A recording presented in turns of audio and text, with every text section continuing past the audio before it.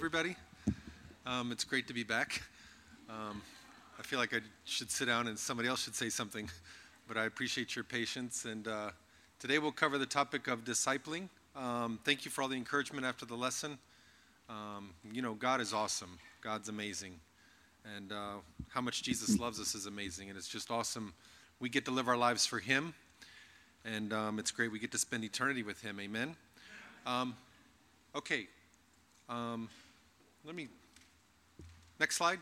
Let me actually pull the slides up here so I can. Okay.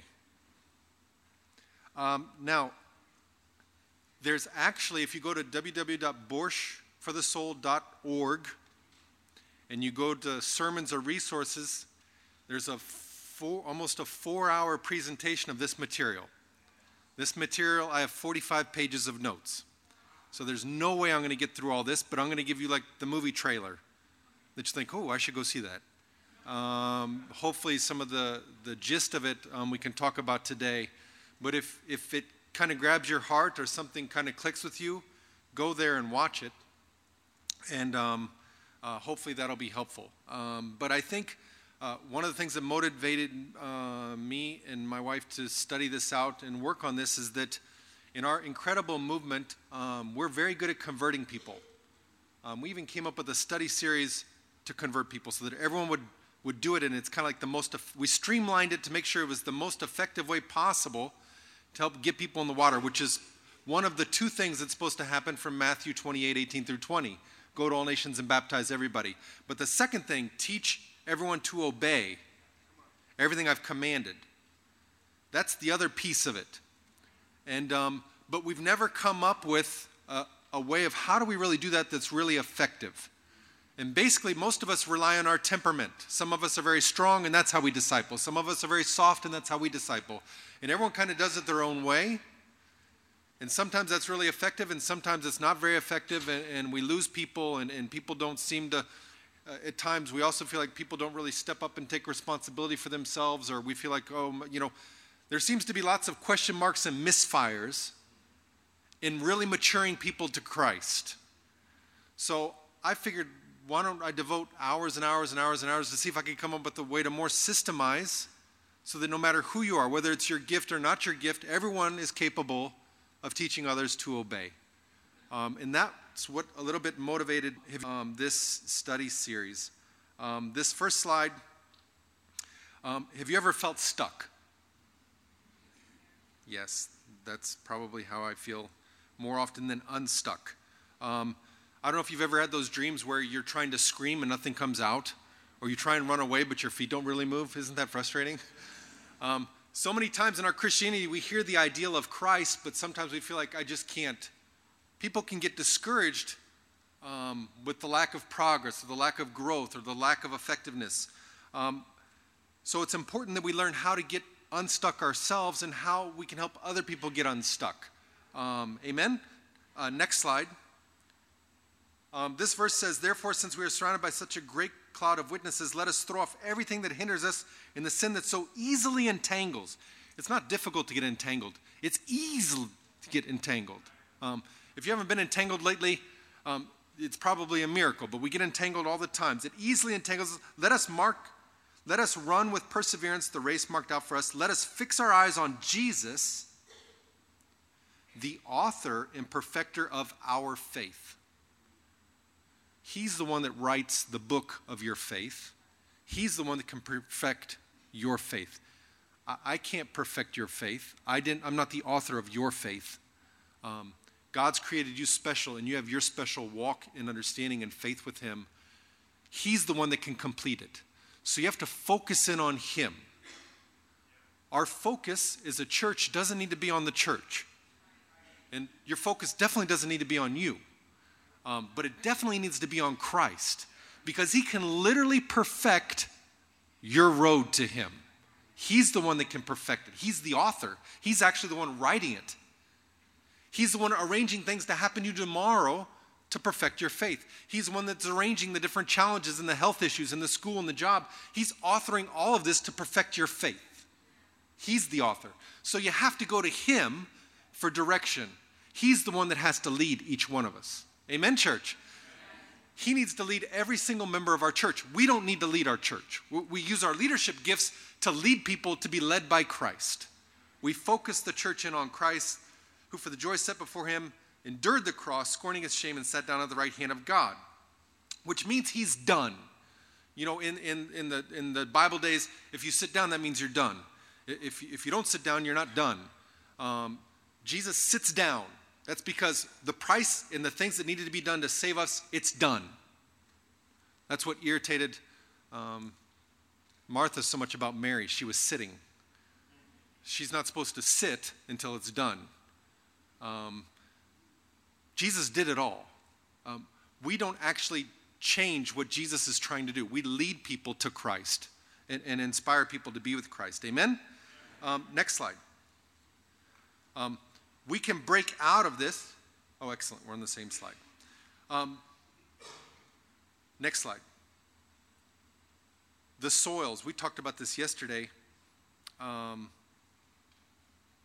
think that the soil I want to focus on is the third one. You know, the third soil, the first two soils die, right? The seed dies. It gets taken away or dies. It falls away. The next two soils actually survive. They make it to heaven, so to speak. But one bears fruit, the other one doesn't. The one that doesn't bear fruit, they're still faithful. They still come, and they're still there, and they still have lots of wisdom, but they're choked because of all the worries of this life and the worries of material things. And it kind of keeps us from being fruitful. I'm often find myself at times in the third soil. I'm very, very busy. I'm faithful. I'm there.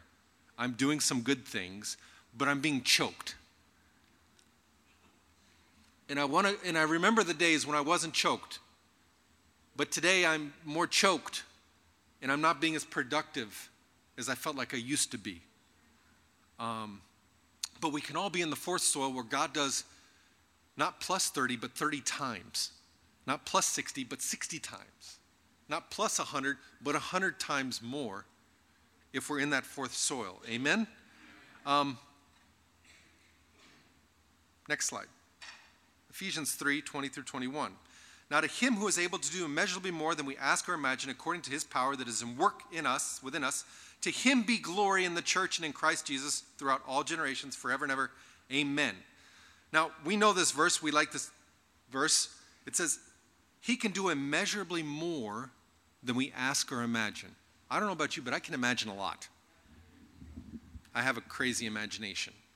The Bible says here that he can do more than we imagine. I personally don't feel like I can do more. When I look at my schedule and my lifestyle, the idea of doing more, you know, you're up at 4 a.m, you go to bed at midnight. I'm not sure I can do more. You probably also at times feel like, I'm not sure I could do more. I actually would like to try and do less. But I think it's Christ that can do more through us. I don't think actually we need to do more. I think we need to allow Christ to do more through us. Amen?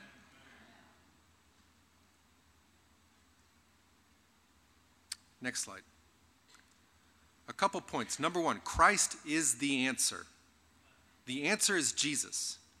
I'm not the answer. The brother or sister to your right or left is not the answer. Your husband, wife's not the answer. Church leaders are not the answer. Christ is the answer. In general, people often rely too much on people to be strong. We rely too much on people to be strong. And if somebody isn't doing well, often they'll be thinking of a person as to why they're not doing well, not about their connection with God.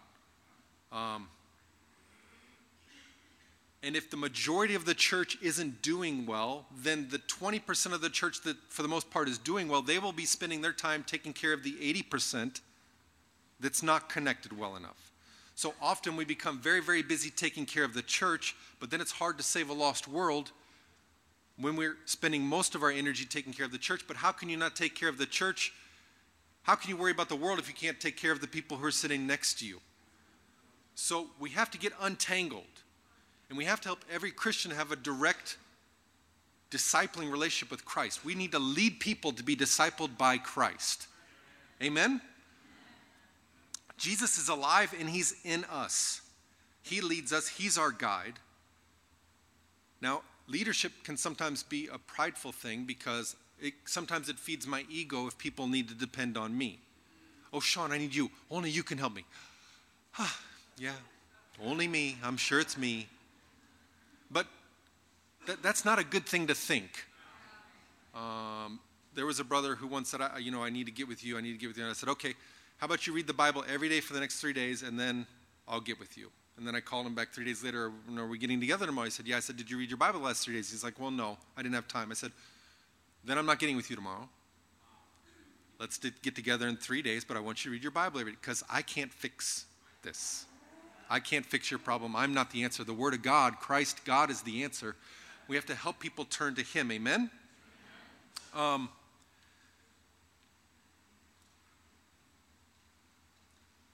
think sometimes as ministers also we remember our early days of converting a lot of people. I know this is a challenge for me. I converted a lot more people in my early days as a minister than I do now.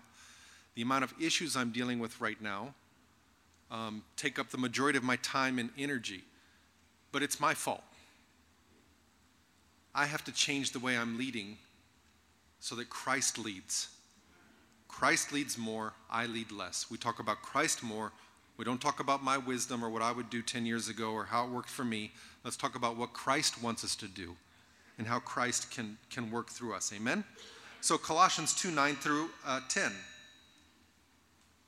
Let's talk a minute about Christ for 1 second. For in Christ all the fullness of deity lives in bodily form, and you have been given fullness in Christ, who is the head over every power and authority. All of God is in Christ. Wow. All of God is in Christ. We have the fullness of God in Christ. Fullness means full. Amen? It was like me after fried chicken yesterday. I don't remember where we were. I was full. Full means there's no other space for anything else. Filled with Christ. All authorities are under Christ. The government, KG, whatever it is, it's all under Christ is on top of everything. Nothing rules over Christ. Next slide. So we have to take our eyes off whatever it is that distracts us in this world and put it on Christ. Amen? Next slide. Proverbs 29, verse 18. Where there is no revelation, the people cast off restraint, but blessed is he who keeps the law. If the vision of the church, given to the church, is to be like Christ, then everybody can identify. If the vision of the church is anything but Christ, not everyone can identify. It says here, where there's no revelation, the people cast off restraint. You know, you're willing to deny yourself if you have a clear vision. If you really want to be a doctor, it's your dream, then you stay up late, you study, you study, you study. You don't watch The Simpsons, you study because you really want to be a doctor. You're not just looking to pass the tests and move on in life. You want to be a doctor, so you really want to study. When I wanted to be a professional tennis player, I would get up at 5. I would work out. I'd go to class. I'd work out. I'd eat only the right foods. I would prepare. I saved my money. I invested in this and that and that. And everything was just to be I threw off everything that could have brought me pleasure, a girlfriend, drinking, whatever. I had no time for anything. I just wanted to be a pro tennis player. I'm willing to cast off anything if I have a clear dream. If there's no dream, then who cares what I do? If the church has a clear vision, a clear, crystal clear dream and vision, what they really want, they'll throw off anything. We'll throw not a tithe, but 2 tithes. We'll sacrifice right and left. We'll go out every day. We'll do whatever if there's a clear vision. And Christ is the vision. Being more and more like Christ is the most fulfilling vision we can have in our lives. Amen? Often I've tried to get people fired up about my vision and my goals, which inspire me, but they don't always inspire everybody else. Christ inspires everybody. Amen, church? Next one. So Christ is our vision. Next slide. Colossians 3, 1 through 4. Since then you have been raised with Christ, set your hearts on things above, where Christ is seated at the right hand of God. Set your minds on things above, not on earthly things. For you died, and your life is now hidden with Christ in God. When Christ, who is your life, appears, then you also will appear with him in glory. You have been raised with Christ. Our mind is in heaven, it's not on earth. You died. We miss you. But you are actually dead. Shawn Wooten died. He doesn't exist. What came back to life is Christ in me. Unfortunately, it's not a very... Sometimes it's a close resemblance, sometimes it's not a very close resemblance, but Christ now lives in me. I'm hidden. You can't see me. You don't see my skin color. You don't hear my accent. You don't see me. You don't see you see Christ. That's why sometimes people come into this church and they think, wow, all you guys are like alike. What do you do, like clone each other? Is this like a sect or what is this? It's because we're all trying to be exactly like the same person. I hope people walk in here and feel like, what is this? What is this place? You guys are like all alike. Now, obviously, we're not going to be exactly like, but we're trying so hard just to be like Christ. We actually seem like we're all alike. Amen, church? So,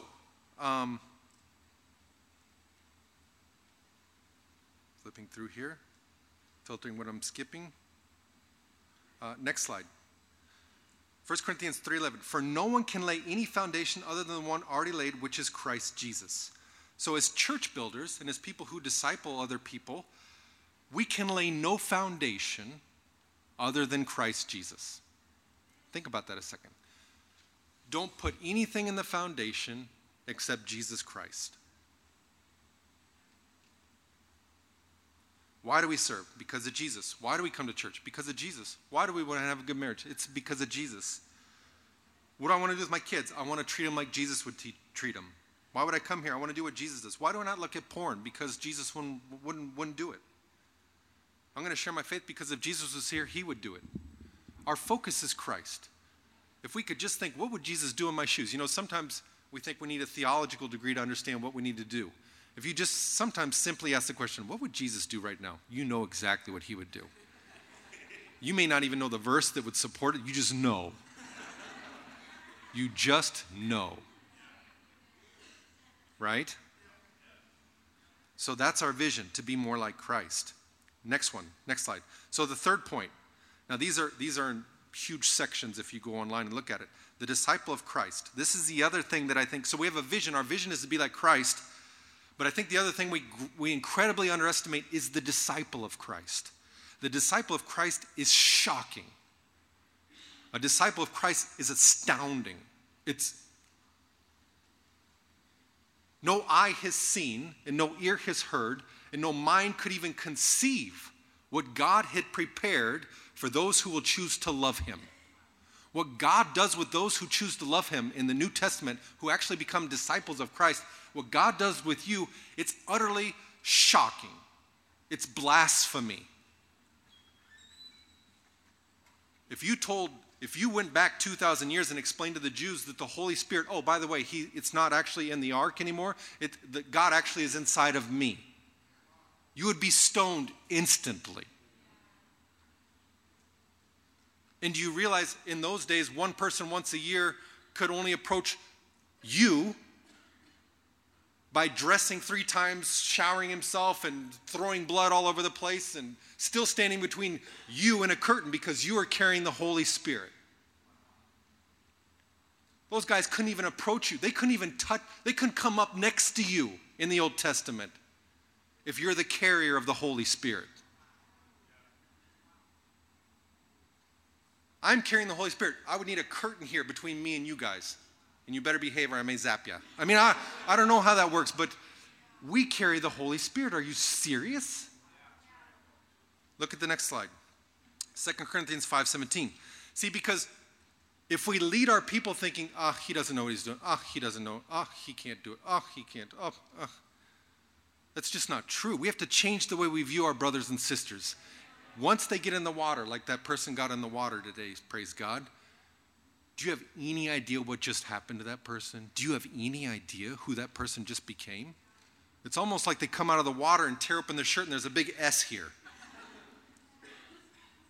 And to then tell that person, oh, you shouldn't fly, you shouldn't lift up anything big, you're just a young Christian. I mean, you're a baby Christian. There's an S here. Are you serious?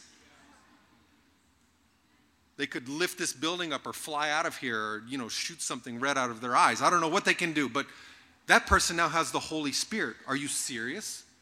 The Temple of Jerusalem was built just to protect what's inside of that person right now. And sometimes how do we save 7 billion people if we so underestimate what God has put inside of us? This is the most amazing collection of people in the history of this city. Are you serious? This is the dream team. Not because of who we are, but because of who He is and His plan and what He's decided to do through us. It's scary. But we can believe it or not. Superman could have never put on the S and walked around and lived his life till the last day and never done a single thing with the potential that he had. Therefore, if anyone is in Christ, he's a new creation. The old is gone, the new has come. The old is gone. It's gone. The only reason it relatively exists is because you remember it.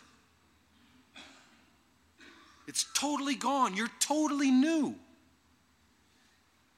I'm looking you guys in the eyes like, yeah. Whatever. It's so hard for us to believe. It's gone. Next slide. What else do we know about the disciple? They've been chosen, handpicked by God. Who gets to be on the Atlanta Braves? Just anybody? Well, maybe this season, yes, but I don't know.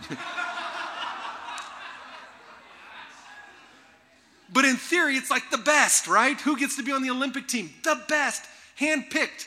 The greatest task in the history of the world is the salvation of the world. Do you think God would just pick anybody? Do you think He's like limited in who He can pick? Do you think you're randomly here? And if you're a kingdom kid, it could be like you're like David, Jesse. We don't really know what Jesse did, but David was the one. Maybe your parents, they're awesome. Praise God, they gave you faith, but you're the David in the family. Let's do something great for God. Chosen by God. You're a child of God. What I wouldn't do to protect my kids. What I wouldn't do to give my kids an awesome future. I'll do anything for my kids. There's no limit what we would do for our kids. You're part of the body of Christ. You have the Holy Spirit. We talked about that. You have the mind of Christ. Can you imagine that? You actually have access to the mind of Christ. And there's an incredible verse in Corinthians where it talks about who knows the mind of a person except that person's mind, and who knows the mind of God except the mind of Christ and the Spirit. But we have access to the entire mind of God through Christ. You can literally explore the entire mind of God through Christ. That means in every quiet time, you can literally, through Christ, start to explore everything God has ever thought, believed. You can read that verse. It's incredible. It's mind-boggling. We have the mind of Christ. And we're shielded by God's power. Just try and touch me. Now, He may let you touch me, but He may not. They got thrown in the fire. I may burn or I may not, but you're not going to decide it. God's going to decide it. I may get eaten by this lion, I may not, but it's not going to be up to you. You can toss me in there. It has nothing to do with you. You can't touch me. I may be on the black, red, and yellow list with the KGB and the Rush right now. They can't touch me unless God believes it's best for me to sit in jail to inspire the church. They can't touch me. I'm untouchable. And if I end up getting touched, it's because God's going to use it. I could be sitting in a room with everybody sick and I won't get sick. But I may get sick if God wants me to use that to glorify Him. I'm untouchable because I'm His. And He shields me. So whatever comes my way is going to be used to glorify God and move the kingdom. Amen? That's our world. That's where we live. We don't live in this. We live in this incredible, fantastic world. And I'm just touching on it. You guys can look at the other notes. There's like 30 scriptures that talk about us in ways that it's like a double take. And if we start looking at each other like that, if we start treating each other like that, if we believe in each other like that, the potential is incredible what God can do through us. But if we look down on each other, put each other down, and have low expectations, that, oh, no, He can't do, no, I have to do it all. We won't reach the 6 million people of Atlanta. God's put it in us already. Amen, church? Next one. If this is true, amen? The disciples, 2 Peter 1:3, has everything he needs. Can somebody find that real quick and read that out loud? 2 Peter 1 verse 3. Someone got it? Can you read it out loud? Could you stand up and kind of shout it that direction? His divine power has given us everything we need for godly life through our knowledge of him, and called us by his own glory and goodness. Okay, his divine power has given us everything we need. Sometimes we think, oh, my group's not growing because I don't have this. Or if I had this, things would be moving. No. You have everything you need. Amen, church? The North River Church right now has everything it needs to evangelize Georgia, Southeast, Europe, Asia. If all the disciples disappeared planet-wide today, this group would be enough to get it going all over the world again.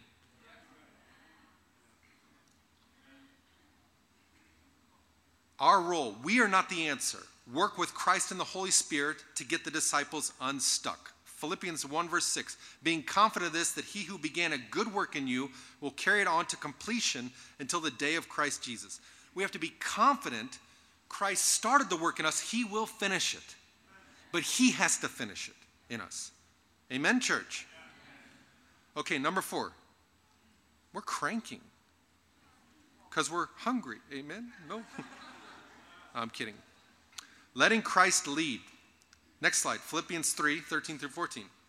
Brothers, I do not consider myself yet to taken hold of it. But one thing I do, forgetting what is behind and straining towards what is ahead, I press on toward the goal to win the prize for which God has called me heavenward in Christ Jesus. We are not there, and we will never be there. But we can strive to move forward. And Paul here says something very important. He says, I look forward, I do not look behind. We have to look forward to Christ. Fix our eyes on Christ. Not fix our eyes on our sinful nature.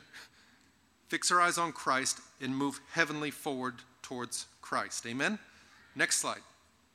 We want to go forward, not backward. Repentance is turning away from sin and turning to God. Amen? My discipling has often been sin-focused. Bro, so what's wrong with you? Or what's your latest problem? I'm very lazy. Okay, are you repenting of your laziness? You should repent of laziness is a sin. You need to repent of your laziness. So tell me more about your laziness. Well, I was lazy yesterday. Okay, yeah, that is laziness. Where else are you lazy? Well, I was lazy there. Okay, that is laziness. You're right. You're lazy. Stop being lazy, okay? Are you done being lazy? Lazy. Okay, let's pray about being lazy. Lazy. So we focused in on the laziness. I think we covered that pretty well. But the goal isn't to focus on the negative. The goal is to focus on Christ. The goal is to focus on his vision for our life. Leadership should be Christ-focused. Imagine life without the problem. Or imagine Christ in your shoes. What would Christ do in your place? That is your life without sin, basically. If you imagine, what would Jesus do? You're actually asking the question, what should I do if I was not being in sin right now? Like, what's the best way to live right now that is closest to perfection as possible?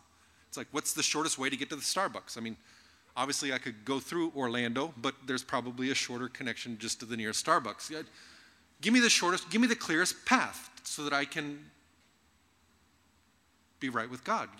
What's the path? And when we imagine Christ is our life. That's imagining our life without the sin. Amen? Next. Now we're going to go into the practicals. Number 1, practical. We focus on God. When you focus on God, the problem becomes irrelevant.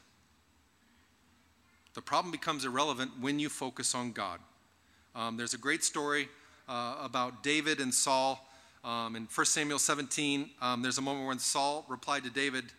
David came up to Saul and said, let no one lose heart on the account of this Philistine. Your servant will go and fight him. Imagine that. Thousands of huge soldiers standing there at this amazing Goliath. And little David, who's carrying the cheese and the wine, comes up and says, don't lose heart over this guy. I got him. I'll kill him. Now, he's got a discipler at this moment. He's got a church leader who's overseeing him, and the church leader gives him some advice. He says, you're not able to go out against this Philistine and fight him. You're only a boy. He's been a fighting man from his youth. But David doesn't buy this picture of him. He doesn't accept the worldly view of who he is in his flesh. And David says, your servant has been keeping his father's sheep. When a lion or bear came and carried off a sheep from the flock, I went after it, struck it, and rescued the sheep from its mouth. When I turned on me, I seized it by its hair, struck it, and killed it. Your servant has killed both the lion and the bear. Wow. That's pretty scary. This uncircumcised Philistine will be like one of them, because he's defied the armies of the Lord. The Lord, who delivered me from the paw of the lion and the bear, will deliver me from the hand of this Philistine. Then Saul says, okay, go. The Lord be with you. Like, good luck. So here we see a couple of things.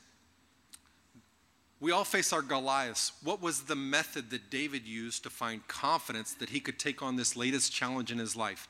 He took time to remember what God had done in the past in his life. Wait a minute, God gave me victory here, and God gave me victory here. So that means God can give me victory here. One of the greatest ways to help us get over our bumps that are facing us today is not hearing how you did it in your life only, but to ask them, so have you ever been in a situation like, have you ever felt stuck like this before? Well, yeah, I did a couple years ago. I felt stuck. Okay, so how did you get unstuck then? Well, I started fasting and I had these extra quiet times. Okay, why do you think that worked? Well, because it helped me be more spiritual. And why do you believe that where did you get those convictions? How did you get the strength to decide to do that? Well, I just was tired of being the way I was, and I decided I just got to do this. I said, okay. I'm not going to say the obvious. It's like the guy walks up and says, Jesus says, what can I do for you? Well, he's sitting there blind. Jesus asked the questions. He didn't give him the answers. Well, maybe I should do the same thing. Whoa, sounds like a good idea. Often we have the answers. And the amazing thing about Christianity is that when you were converted, you actually did overcome the Goliath.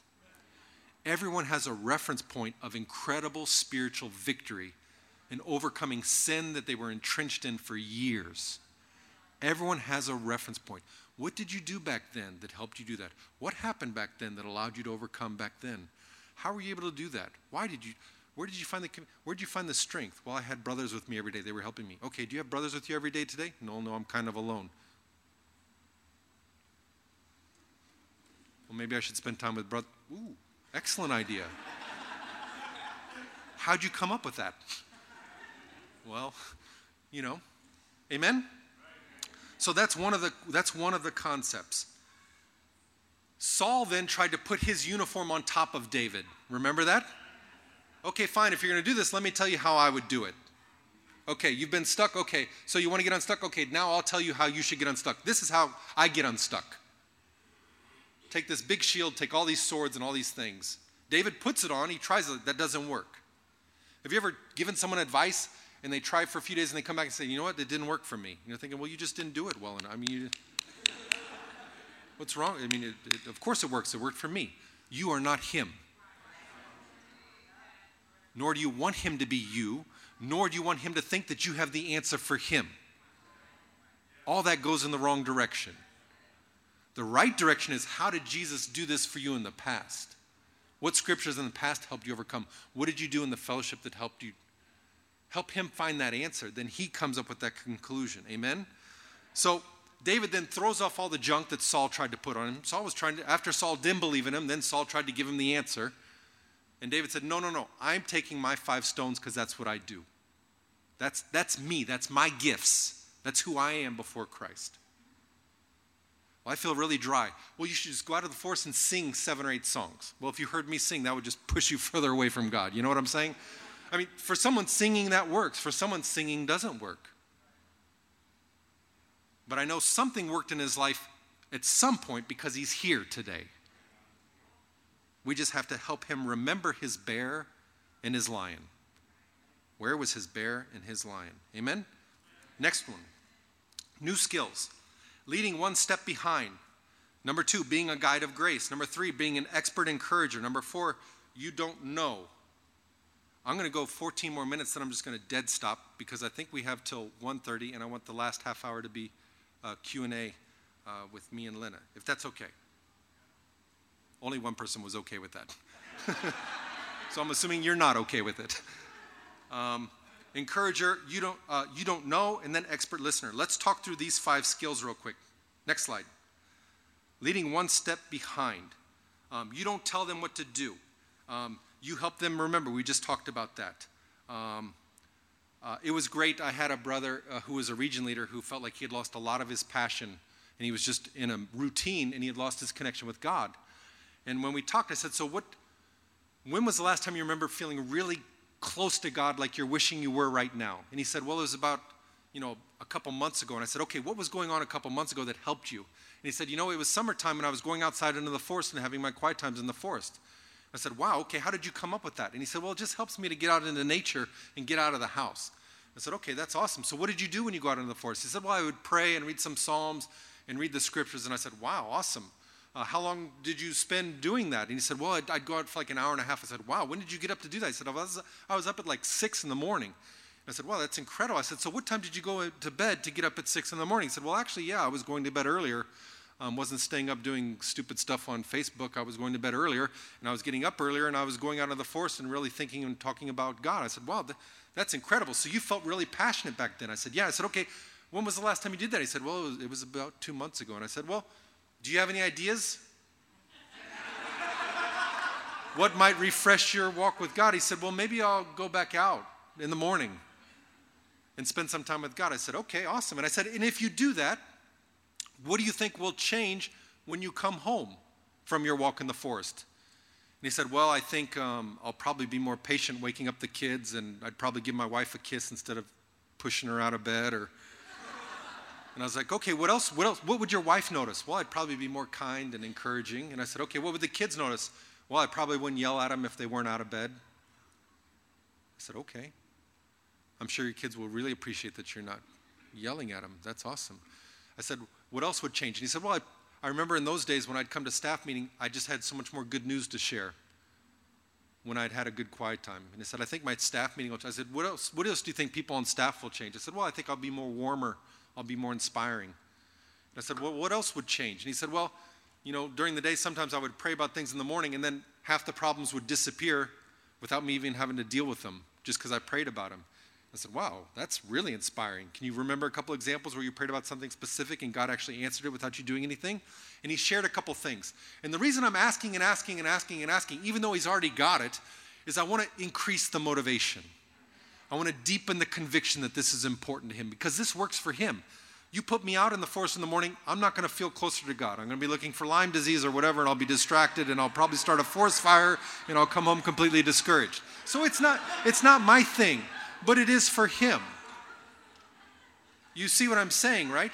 But I just asked, so who else would notice something different? What else would be different? And how would you go to bed at night? Well, probably with more peace in my heart.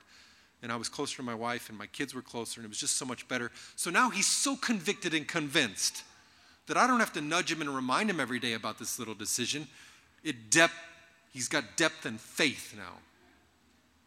And I said, okay, so that's a little bit what it means leading one step behind. You don't supply any of the answers. You help him do that. Amen? Also, then I usually at that point I'll say, is there biblical conviction or scriptures that back up what it is you're telling me? Can you lock that into the scriptures? And he'll say, well, it says David would, when he got up early in the morning or when he'd go to bed, he would be praising God or whatever. And it's good to connect it to the Bible. Did you see that in Jesus' life? Well, yeah, Jesus actually got up early in the morning before he started his day to pray to God. I said, okay, so it's not just something for you, it's actually what Christ did. You're actually more like Christ when you're doing that. And that's why there's also great fruit from that, because God's made you to be this way. So those are good things to talk about as well. Amen? Okay, next slide. Guide to grace. Point out the things God has given them. Have you ever noticed that at a birthday, like at my birthday, I had a birthday a month or so ago, and it's funny because when people share about you at your birthday, and I was with the Arthurs and the Kohas and the Shaws and a bunch of my friends, and they all decided to share one word about me and my wife and kids, and they all shared one word about what they think about me, and they were so encouraging. I wish every day was my birthday, you know? That everyone's just walking around thinking of words that remind them of good things about me. But sometimes, even when we're at birthday situations like that and people share about us, we think, we don't always believe it. God has given all of us gifts. We need to help us realize what these gifts are. We need to be good guides of grace. And I would sometimes ask a brother that I don't know where I said, you know, if I was at your birthday and your parents were there and all your best friends were there, what would they share about you? Positively. And they would say, well, they'd say, I'm kind. Okay, awesome. They would say, I'm sincere, I'm hardworking, that I love the Bible. Wow, I didn't know that about you. That's awesome. That I'm a good singer, that I love to organize, I love to DJ, I love to dance. Whatever it is, they're gifts. And then you help them use their gifts. They're compassionate. Be a good guide of finding what God's put in them. Next one, be a good encourager. You know, Satan is the great accuser, right? He's always pointing out what's not good. He's always trying to point us out what we're doing wrong. We've got to be good at pointing out what we're doing well. Amen? I love to be around people who point out things that I do well and have vision that I can do even more things well. It's very hard to be around someone who points out something where I'm always wrong and then makes conclusions that I'm always wrong. That's very hard, even if it's true. We have to get people not to focus on Satan or the accusations or the negative, but to get them focused on the potential of being more like Christ. Amen? Next slide. You don't know. Even if you know, you don't know. Even if you just want to say, don't say. Because you're not only helping them come up with a solution, you're teaching them that they have in them already everything they need to live a godly life. So you don't know. And Jesus was awesome at that. Jesus often came up to people and asked questions. He knew.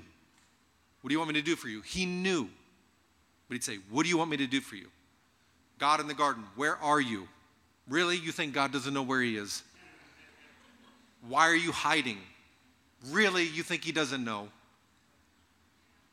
We ask questions. It draws people out. It helps them to come to a conviction about where they are. Amen? Then be expert listeners. Next slide. Catch the victories. Catch when they did something right. What helped you to do that? How did you come to that conclusion? How did you know to do that? Why did you do that? Wow. What verse inspired you? Wow. What was the prayer like? Tell me more about that. God answered that prayer? Wow. How did that make you feel? Wow. That's incredible. Dig, ask. Let people see more clearly the way God is working in their life. Because when you have a clear picture of how God's working in your life, you're all in.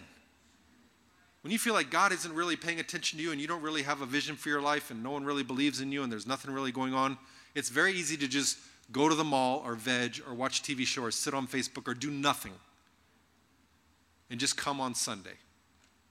But we have to be great in our D groups of noticing what each other does great for God. Amen? So be a good listener. So the 4 steps. How are we doing? Let Christ lead. State the problem to a vision. Bro, I have so much problem with impurity. Okay, so our goal now is to be pure. Let's talk about how we're going to be pure.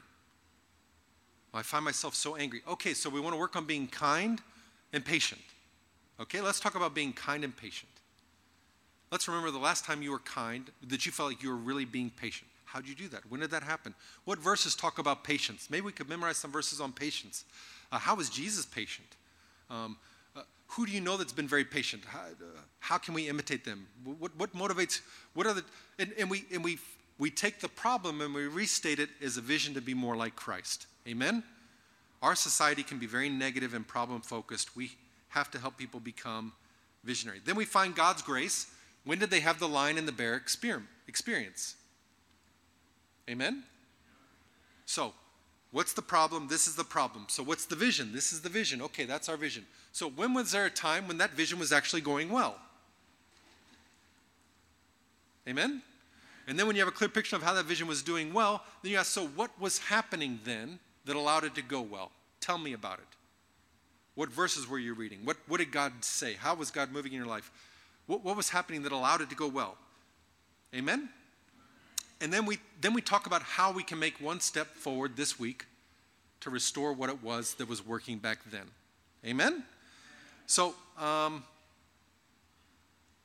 let me make sure I covered this real quick.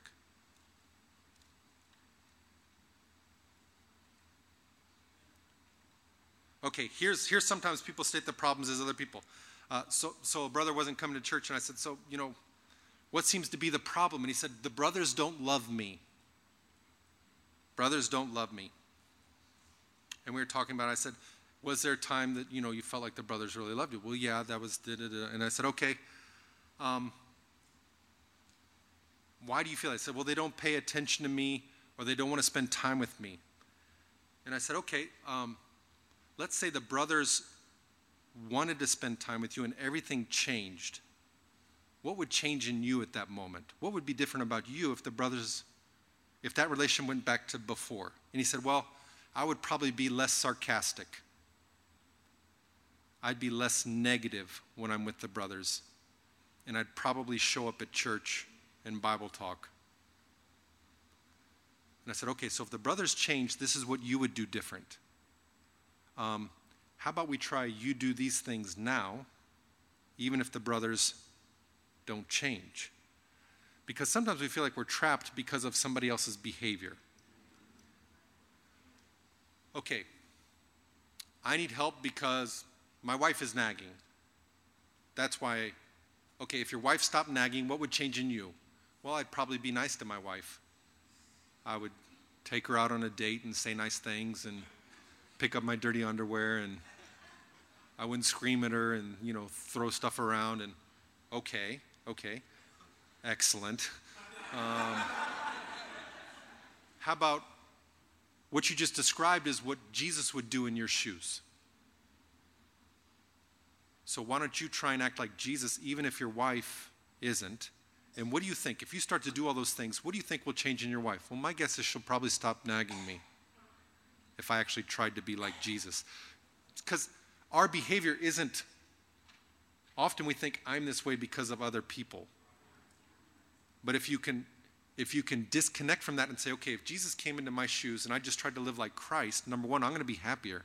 And number two, the thing that's bothering us about the people around us most likely will change. You follow me, right?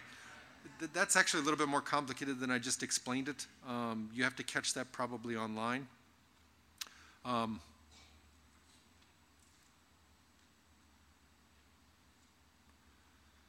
Next slide. State problem to vision. Okay. What is the problem? What is the sin? What is the weakness?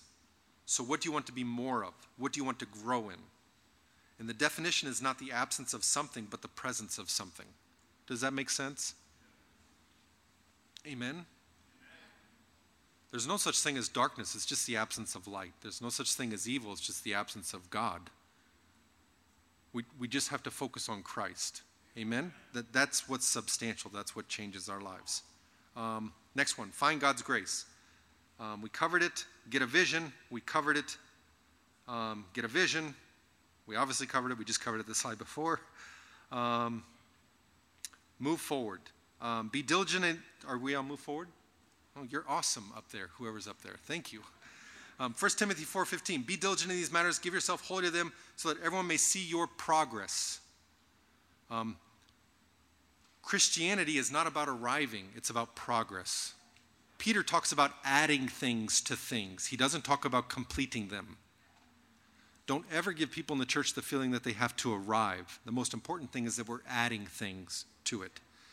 So the goal is when someone remembers their bear and remembers their lion and they come to the conviction that they should do something, then I kind of finish with, okay, what's one thing you could do this week that could help you to grow in this area? Just one thing. Don't change everything. Just pick one thing.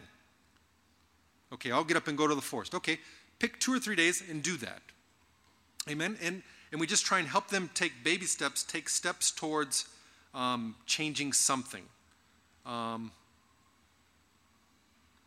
I'll just, next slide, and then I'll just close.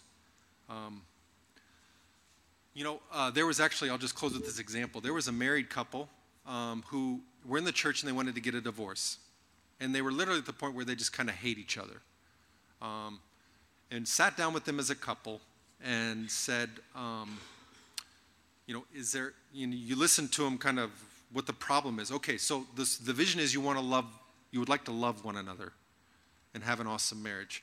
Okay, can you remember a time where you felt love towards this, your spouse? They're like, even from the honeymoon, I don't remember anything. Okay, how about when you were dating? When you were dating, was there a moment you felt like you really liked each other? Well, and then the sister's like, well, yeah, I remember in dating there was a moment when I think I liked him. And I was like, okay. So what were you doing that made him like you? And he said, well, we would go for walks and we would talk. And I just like to get to know him. I said, okay, awesome. How about for you? And we talked a little bit and I tried looking for anything. Any lion or bear, or even a cockroach that they stepped on somewhere along the way. Surely there was something somewhere good. And, we found a couple things. Then I said, okay, let's imagine this. Tomorrow morning, Jesus answers all of your guys' prayers, and he totally fixes your spouse 100%. And your spouse becomes just like Christ. And I said, okay, so brother, you woke up in the morning, and let's say that Jesus is sitting on the edge of your bed, and he says, I'm going to walk with you today and help you be the best husband you can be. Tell me, what would you do from the moment you woke up? He said, well, I'd probably get up and roll over and hug her, and then give her a kiss, and then get out of bed and take care of the kids, and I would cook breakfast, and I wouldn't just run out of the house. I wouldn't just ignore her. I would give to her in the morning. I said, okay. And so when you're at work, what would you do? Well, when we were dating, I would call her from work and text her and say something nice about her. I said, okay, you could do that. That's awesome. What else would you do? Well, I'd come home early for work. I wouldn't stay there just to avoid her. I'd come home early and I'd probably go for a walk and take her out for dinner. And I said, okay. And what do you think her reaction's going to be to that? Well, I think she'll be very inspired and encouraged. And I said, well, what did she used to do when you text her? Well, she would text me back nice things, and she would say nice things about me. I said, okay, what else would you do if Jesus was with you all day long? Well, we'd probably pray as we walked together and maybe even share our faith together. We used to do that when we were walking. I said, okay, and then you'd come home, and then what would happen? And we'd do this and that, and I said, okay, and what else, and what else? And he described this day that actually isn't complicated at all. It's actually really simple. And I said, okay, so if you're with Jesus, and I'm assuming you're sitting here today because you want to be a disciple of Christ. You love God. I know you love God. The Holy Spirit is in you. You know exactly what Jesus wants you to do. You know. Can you do it for him this week? Not for her. Not for her. Just for him. Could you do all those things just for him and make him happy? I can do it for him. Yeah, I can do that. So then, same thing with her. Tell me, if Jesus woke up next to you in the morning, what would your day look like? And this is such a great practice, no matter what you want to work on. Ask a disciple, okay, you're struggling with purity. Jesus wakes up with you in the morning. What would be different? Tell me about your day. And usually it's so simple, and it's so practical. And the two of them decided, I said, okay, so both of you pick a day next week where you're going to wake up and Jesus is on the edge of the bed. And you're literally, from the morning you wake up to the moment you go to bed, you're going to live for him regardless of the reaction of the other person. And then I want to hear how that goes. And it was awesome. It was like, of course it has its turbulence, right? It never works perfectly. But to start thinking about Christ in my behavior, and I'm doing this for him. Not for her, not for the kids, not for the church. I'm doing this for him. That's my motivation. And it's usually very simple. Amen? So, once again, if you want to get online and check that out, there's tons of examples of different issues and sin issues and problems and things that can come up and how we would go through them with this type of discipling. But I think it's encouraging.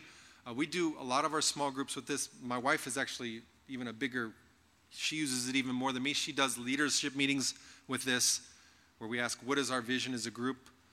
What's worked in the past? What are victories we've had as a group? What does the Bible talk about it? What is one thing we can do as a group different next week that could bring more glory to God in this area of our life? And everyone comes up with tons of great ideas, and then everyone goes off, and then we come back the next week and share about how awesome it was, the things we tried for Christ. And that teaches people to think what is my vision? What's my lion and my bear? Where have I had success? What's one thing I can do this week to be more like Christ? Amen? Amen. I'm done. Stop. Done. Finished.